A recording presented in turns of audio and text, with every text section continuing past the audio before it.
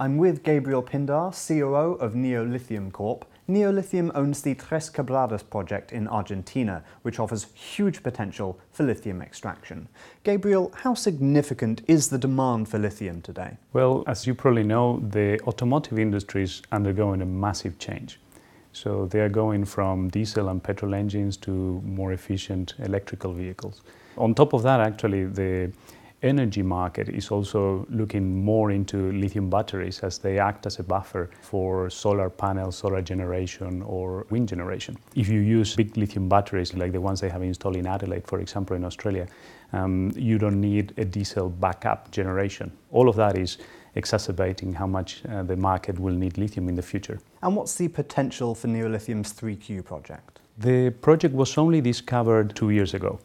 So this is one of the last significant discoveries in the market. Since then we have done 2 drilling campaigns and the resource has more than doubled in the second drilling campaign that was finished only a couple of months ago. The size of our resource at the moment makes it number 3 or number 4 in the world. So if you consider how much lithium you will need into the future, it becomes very significant. Our project is blessed with a very good chemistry. In South America you have brines.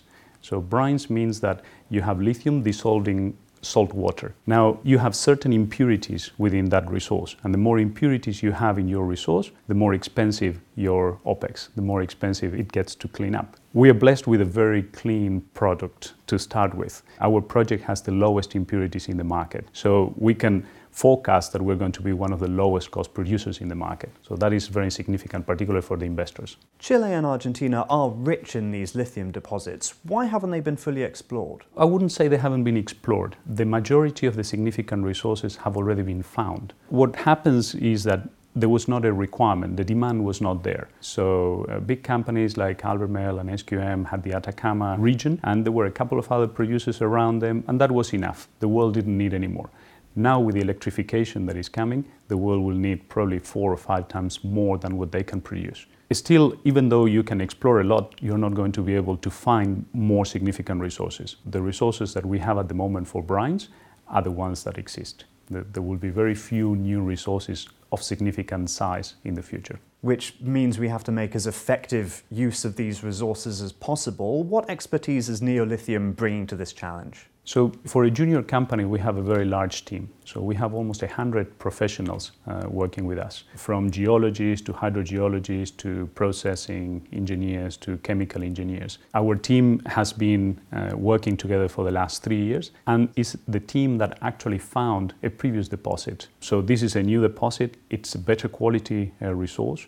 It's proven to be larger now, and we think we have the right team to get it into production. We have listed a public company.